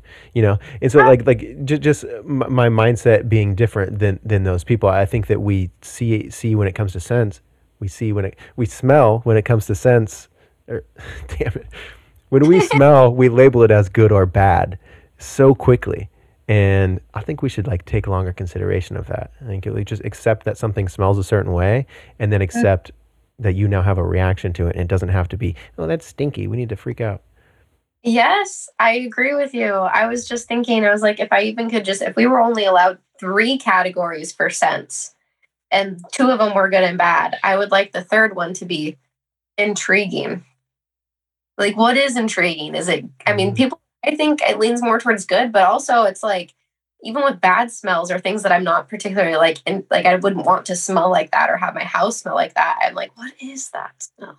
Like cooking, certain spices, I'm like, but wait, what it changed. I don't know. Like Mm. smell is so important in how we like dictate things. The other thing I was thinking about when we were talking about online dating, and I wanted to let you finish your whole train of thought, was that I again had thought I'd come up with an idea that no one else had thought of and was wrong. But my best friend, like, do you think someone would use a dating app where you're blind dating yourself? Like you're not blind dating yourself, but you have entered into blind dating. No one's entered you into it, or no one's set you up. You're setting yourself up on a blind date. So there are no pictures. You get to know the person's name. You get to know their age. You get to know like where they live locationally to you, because that is important. And then you have to spend time writing an intricate bio that kind of showcases your personality, your humor, some of your interests, maybe your astrology sign, but there are no photos. So you go through people's profiles and you're just like, you're reading like a story. You're actually just reading the story. You don't get to see a picture. So you don't have to decide. I don't know. I feel like I've not had success on dating apps because on dating apps, I'm shallow. If Mm-hmm. I in person, it's an energy exchange. Like it does not matter how attractive I find you if I can't have a 30-minute conversation with you in a bar and feel like I'm genuinely interested or wherever I am, this won't be happening. Like I won't be doing this again as intimately. I've already learned that we don't really vibe on a conversational level. Um, so I was like, it was almost like a way to like protect me from myself. If I really had to just look at a way a person spoke and even just look at their grammar and look at the jokes they try to make and what their interests are, I think I would be much more likely to set myself up with someone who would be good for me or who would become a friend. We would have enough in Mm. common. If it wasn't a romantic attraction, I at least gave a chance on meeting a new friend. And she said there's a TV show. Leo Alpso. I'd have to like look it up again, but I like need to watch it because she's like, this already exists. But yes, I do think people would use it. Um, because I really just thought about it. I've had four significant relationships in my life, romantic relationships, and with the exception of one of them, which was my first one, which is just like that head over heels, naive. You see someone and you're like, oh my god, I'm in love. Whatever. So we're gonna exclude that one. But the other three, I did not think they were the most handsome men I'd ever seen. I wouldn't even think they were in like the top five. And so now if they hear this, I'm going to be like, what I probably did. Well, I don't care. They'll never know which one who's what. But I really, and even as I started to enter into a relationship with them, I realized I did not find them physically attracted like as I had, my one night stands or anyone else. I found their personality attractive. I found their humor. I found their smile. I found their laugh. I found their energy attractive. And I really was in these relationships because I genuinely found the person at a deeper soul level attractive. And I thought that was cool. Like when I really sit with that, it gives me a chance to realize I'm not inherently a shallow person. I'm not dating someone for stature, power, looks, aesthetics, any of that. I'm picking people that I really date and connect to for a deeper reason. But it also makes me realize, why am I not doing that in my dating life? Like if I'm not meeting people organically and I'm just trying to meet new people, why am I not more open about, yeah, this person doesn't strike me as like the most attractive that I've come across in my last 7 swipes, but their bio's funny. Why would I not swipe right just because they have a clear sense of humor through the computer, through the phone? Mm-hmm. I just wonder what else, thinks about that and processes on that too. That how unfair we're actually being to ourselves and giving ourselves a chance at having efficient and successful relationships because of how we're meeting people now. It's more superficial. It's more shallow. We're looking at pictures. We're not getting to look at a person, and there's no way we're getting to feel a person through the phone. It's just not a thing. I just feel like, in a lot of respect, we're not giving ourselves a connect with people. And the more we try to connect with that we probably knew from the start that we didn't have a lot in common with, or they weren't particularly on the same vibe or level as us, we become discouraged. We're like, oh, I've gone on, 5 Tinder dates and they're all just boring or they're all just aggressive, or because we're not looking for the right things when we're on the app. We're doing it to ourselves. Like our intuition could pick up on something, but our eyes are, leading the service. Yeah, I 100% agree. My, it is very interesting to treat an entire, like when I scroll through Tinder, you're literally just saying yes or no's. Like you're treating a person as a 1 or a 0. And it is just you're playing the game with the game pieces, right? Like there is there's a part of me that wants to feel like shame about that. I'm like, oh, I'm fucking shallow and that's fucked up and whatever.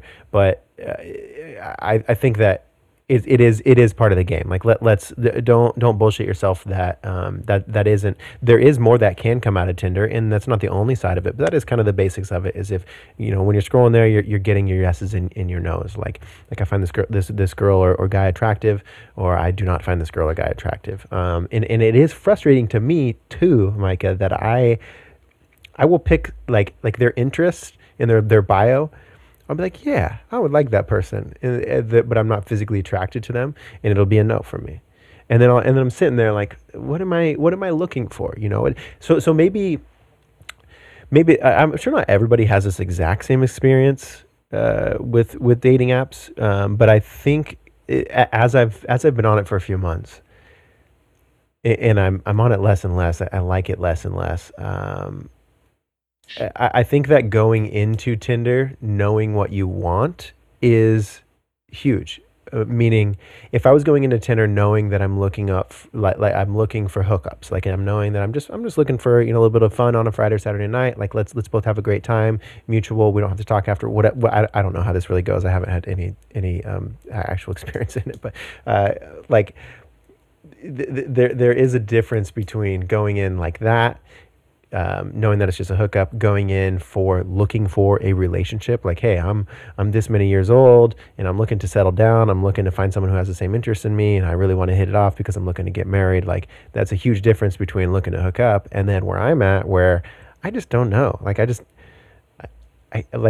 I'm open to whatever's going to happen. I don't know that I'm like have a ton of time to be emotionally available, but I don't want to shield myself off. I do enjoy talking to an attractive, I like flirting back and forth between someone that I find attractive and finds me attractive. Of course, like, don't fucking deny that. But yeah, so I think overall what I'm saying is not knowing what you're trying to get out of Tinder, out of dating apps, or not knowing what you really want out of dating is puts handcuffs on you in a strange way. But yeah, I don't know. What you jotted something down. What do you got, Micah? I'm just rambling about my weird Tinder dating life. Well, give me time to think about what you were saying. So I was thinking about kind of changing my idea, or maybe like adding more stuff to it. But what if we, instead of yes or no, which is so simple, check mark or doing a scale. Like, what if we were able to join apps and then there were two scales like we have on Instagram, one below the other, and we could slide it. And one could be the platonic scale. See, if you're only there for friends, maybe you only acknowledge that one and you just completely ignore the other scale being romantic or attracted to, like the physical attraction. And you can just move one, like, if you want to make friends, you could just move the platonic one to, like, hey, it seems like we have lots in common. Let's hang out. Or I'd just like to talk to you online. And like maybe we could like slide to a scale. And then when we give that input, when someone slides on, we get to decide whether or not we slide back and meet them at the same point. Like, I completely agree. Or if we want to like change it a little bit, if we did find them attractive, like also in turn with like you wanting to be friends, I do find you attractive. Like, could there be more? Is there open? Like, there's it. So many things are a continuum, and I wonder if a dating profile should just adopt that idea. Like, why are you on the app, and how are you viewing this person? Not just check mark, swipe right. Like, that's so ambiguous. What does it really mean? Right. Why right on this person? What was it that did it for me? It is weird to think about the contrast between someone who's just a friend and someone who is a friend that you would like to have a romantic relationship with, though, because I think that like the second you make that an okay door to explore, it changes your interaction with that person. Like, because when we're thinking out of like our horny ape minds, where we think differently. There's this saying, you've probably heard it before, like a guy will decide if he would sleep with a woman within the first 10 seconds of meeting her or something like that. Have you heard that before? The box theory. Yeah. The box. Oh, there's a whole theory on it. Yeah. So I've casually heard it. You may be able to explain it better than I can, but it really, I mean, there is something to it. Like, as gross as that feels to admit, it is something that's like a real thing, like, I don't know, there is a different, there's a different side of ourselves, again, as much as I wouldn't want to admit it. If I'm meeting a girl for the first time and I think there's, like we're meeting on a level of, hey, you're single and I'm single, and like, well, let's kind of flirt, I'm going to have a different, day of conversation with her than if she is married, right? Like, if she, that same situation, like, even if I thought she was attractive, but if she was married, that's a line that I would obviously draw for myself. Like, I'm going to show up as a different person. So there's almost like these blockages psychologically that we put up on ourselves, that stop the naturalness of it. But yeah, I don't know. Dating apps, I think that it would have to be a whole new thing. Like, if we took on your idea, I think it would have to be, it wouldn't just be like, and Tinder's doing this now, because people want their yeses or nos. They want their, like, can I get laid or not get laid, or can this person become my wife, or is there no potential of that? Gosh, and I don't feel like it would be particularly popular if we set it up at the very beginning where they had to decide and select an option. Like, just here to hook up could be its own like pool of people. Like at the very opening, when you like create your profile, here's my name, here's my phone number, whatever.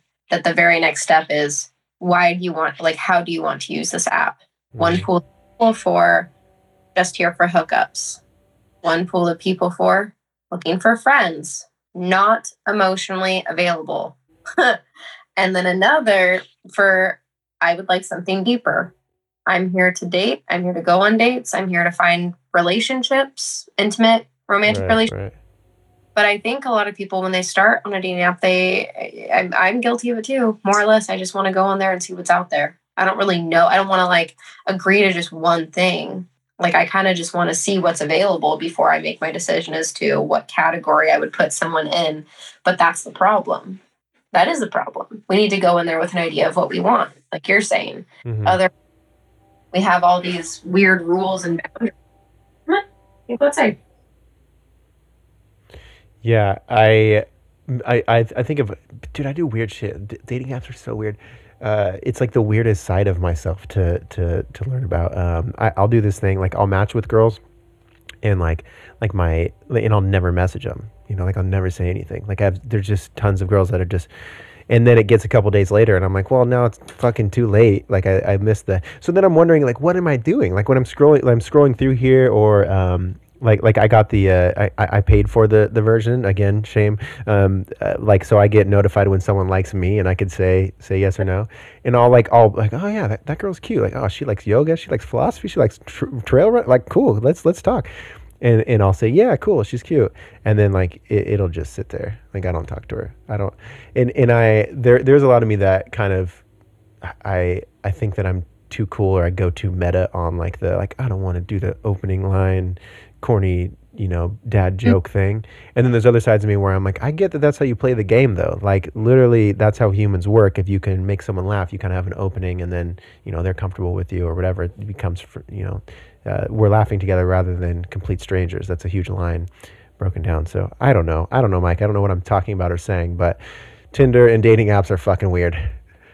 You're onto something though. It is. It's, do you want to play the game or not play the game? And if you don't want to play the game, dating apps will not work for you. Dating apps don't work for me because I don't want to play. I don't know. My big request on dating apps is I'm like, hit me with an open-ended, interesting question. I've gotten completely ignored people who start with, hey, what's up? How are you? I undo it. But that's fucked, because it's hard to know on the guy's end, because like some girls, they want that, and you can't really always tell just from like their, like sometimes you can be like, okay, maybe this girl is more into like this girl looks like she wants dad jokes, or because of her bio saying this, it's this. Like we're constantly trying to analyze. Like I've had girls message me first, and they're like, hey, you, with a smiley face, and I'm like, hey, what's up, smiley face. And it's not ghosted. Like it's nothing. Like I didn't say the correct thing back. Like, oh shit, was I supposed to? That's when I was supposed to say that dad joke that I Googled yesterday, or whatever it was. Like it's just so fucking calculated. I don't know how to be natural about it.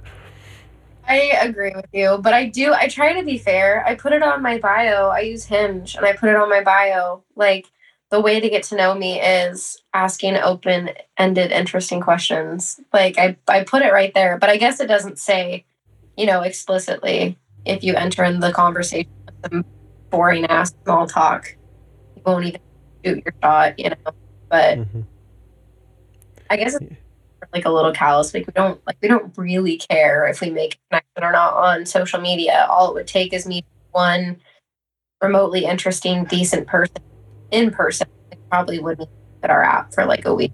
We would just talk to that person through text instead and hang out with them and give them a chance. I don't think anyone actually expects a lot out of dating apps. I know. I don't. Yeah, I met a guy, the last show that I worked in Florida, we were talking about, like, because I hadn't seen everybody in a while, and they're like, what's been up? Like, how are you? How's Austin? Like, have you got on the dating apps yet? Like, my homies are like, how you doing in the dating world? And one of the camera operators chimed in, and he's like, I actually met my wife on Tinder. and they're very happy. And he said what he did, like he was at a point where he was ready to get married. He wanted a wife, like which I feel like is like a actually like that's a pretty cool place to be like, you know what, yeah, I'm ready for this. This is what I want. Like I know what I'm looking for. And he said, I think he said he started just swiping yes on everybody. Like if he thought they were interesting at all, or they had anything in common, whatever, he would just open up a conversation, and he would just spend some time talking to everybody. And like the ones that he spent more time with, and he ends up like he met his wife on there. It's just because they had great conversation back and forth, because he was very open to like just say yes to everybody, and let's have conversations and see where it goes. That seems like a lot of effort. That seems like so much time spent. Like Oh my. I this sounds so selfish, but I think I value my time too much to have that many conversations going on. He sounds like a wonderful person, just from like the amount of effort he was willing to put forward and for his own intrinsic motivation. Like no one expected him to. He's just like, you know what, I'm gonna give everyone a shot. I Yeah, just like that's smart.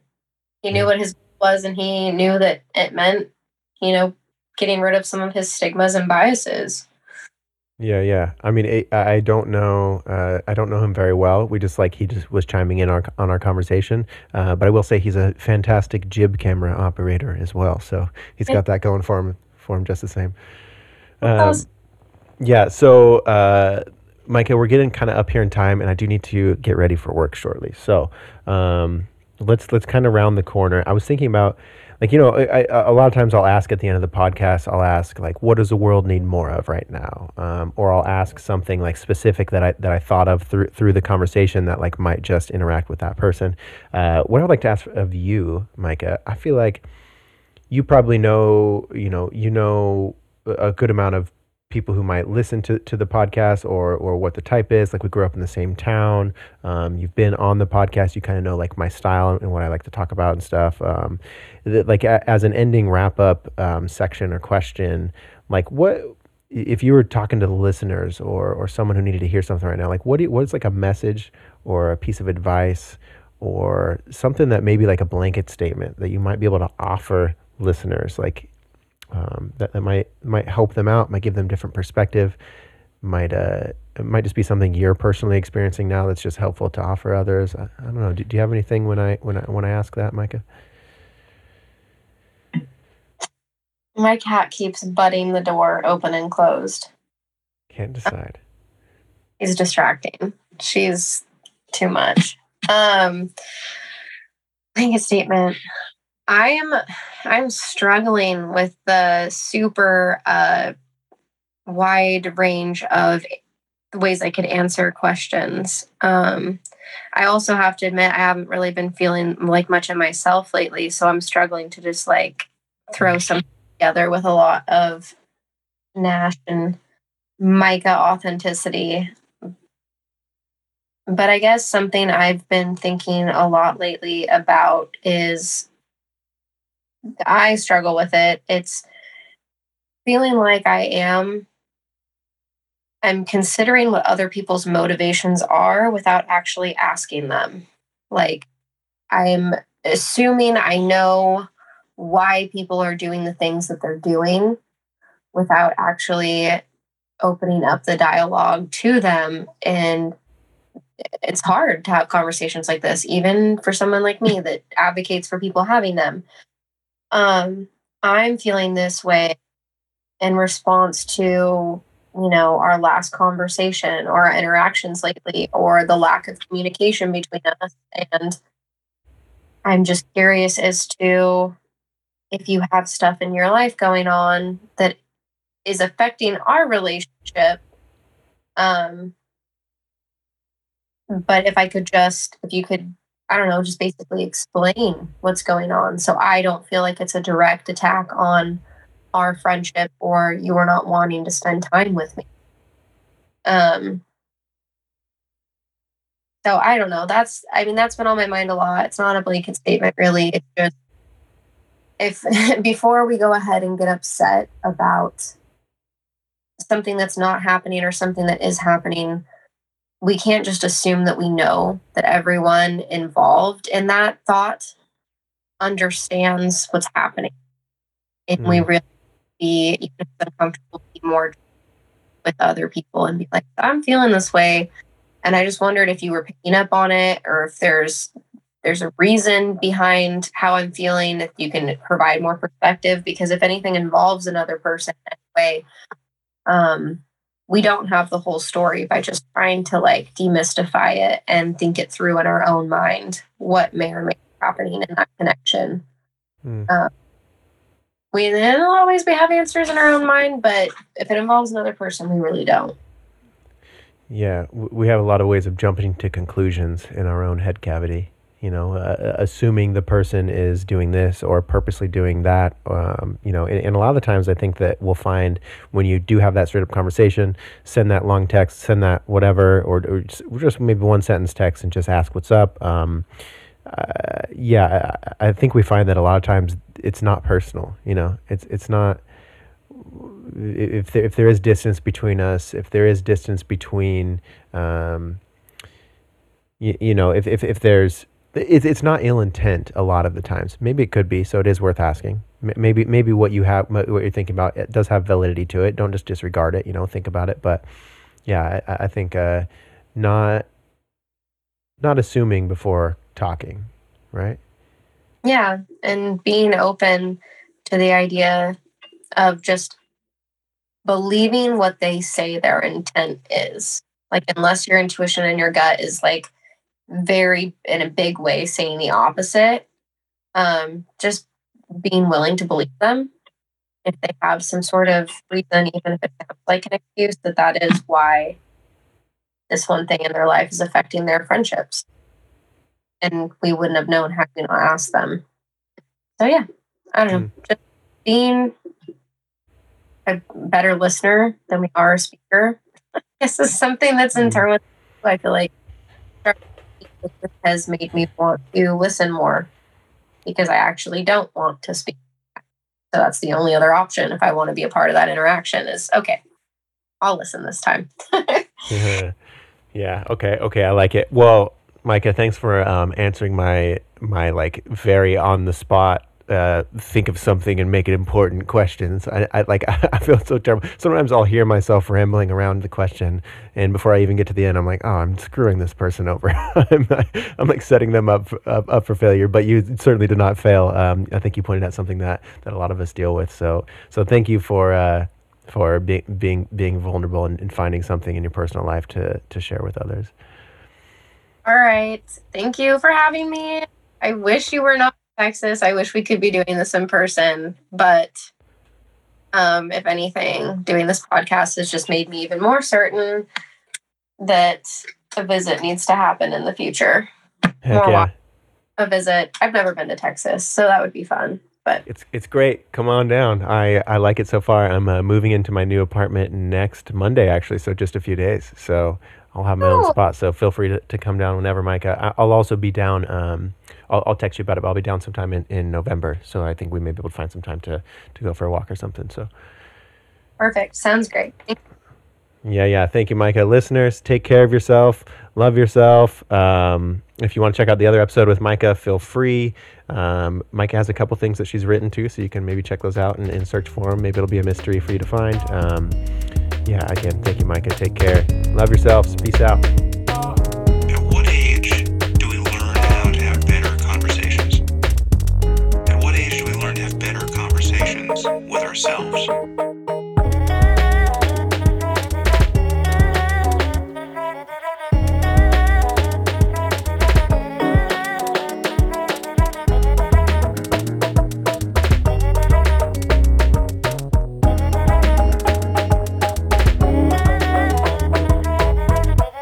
Knowledge is power.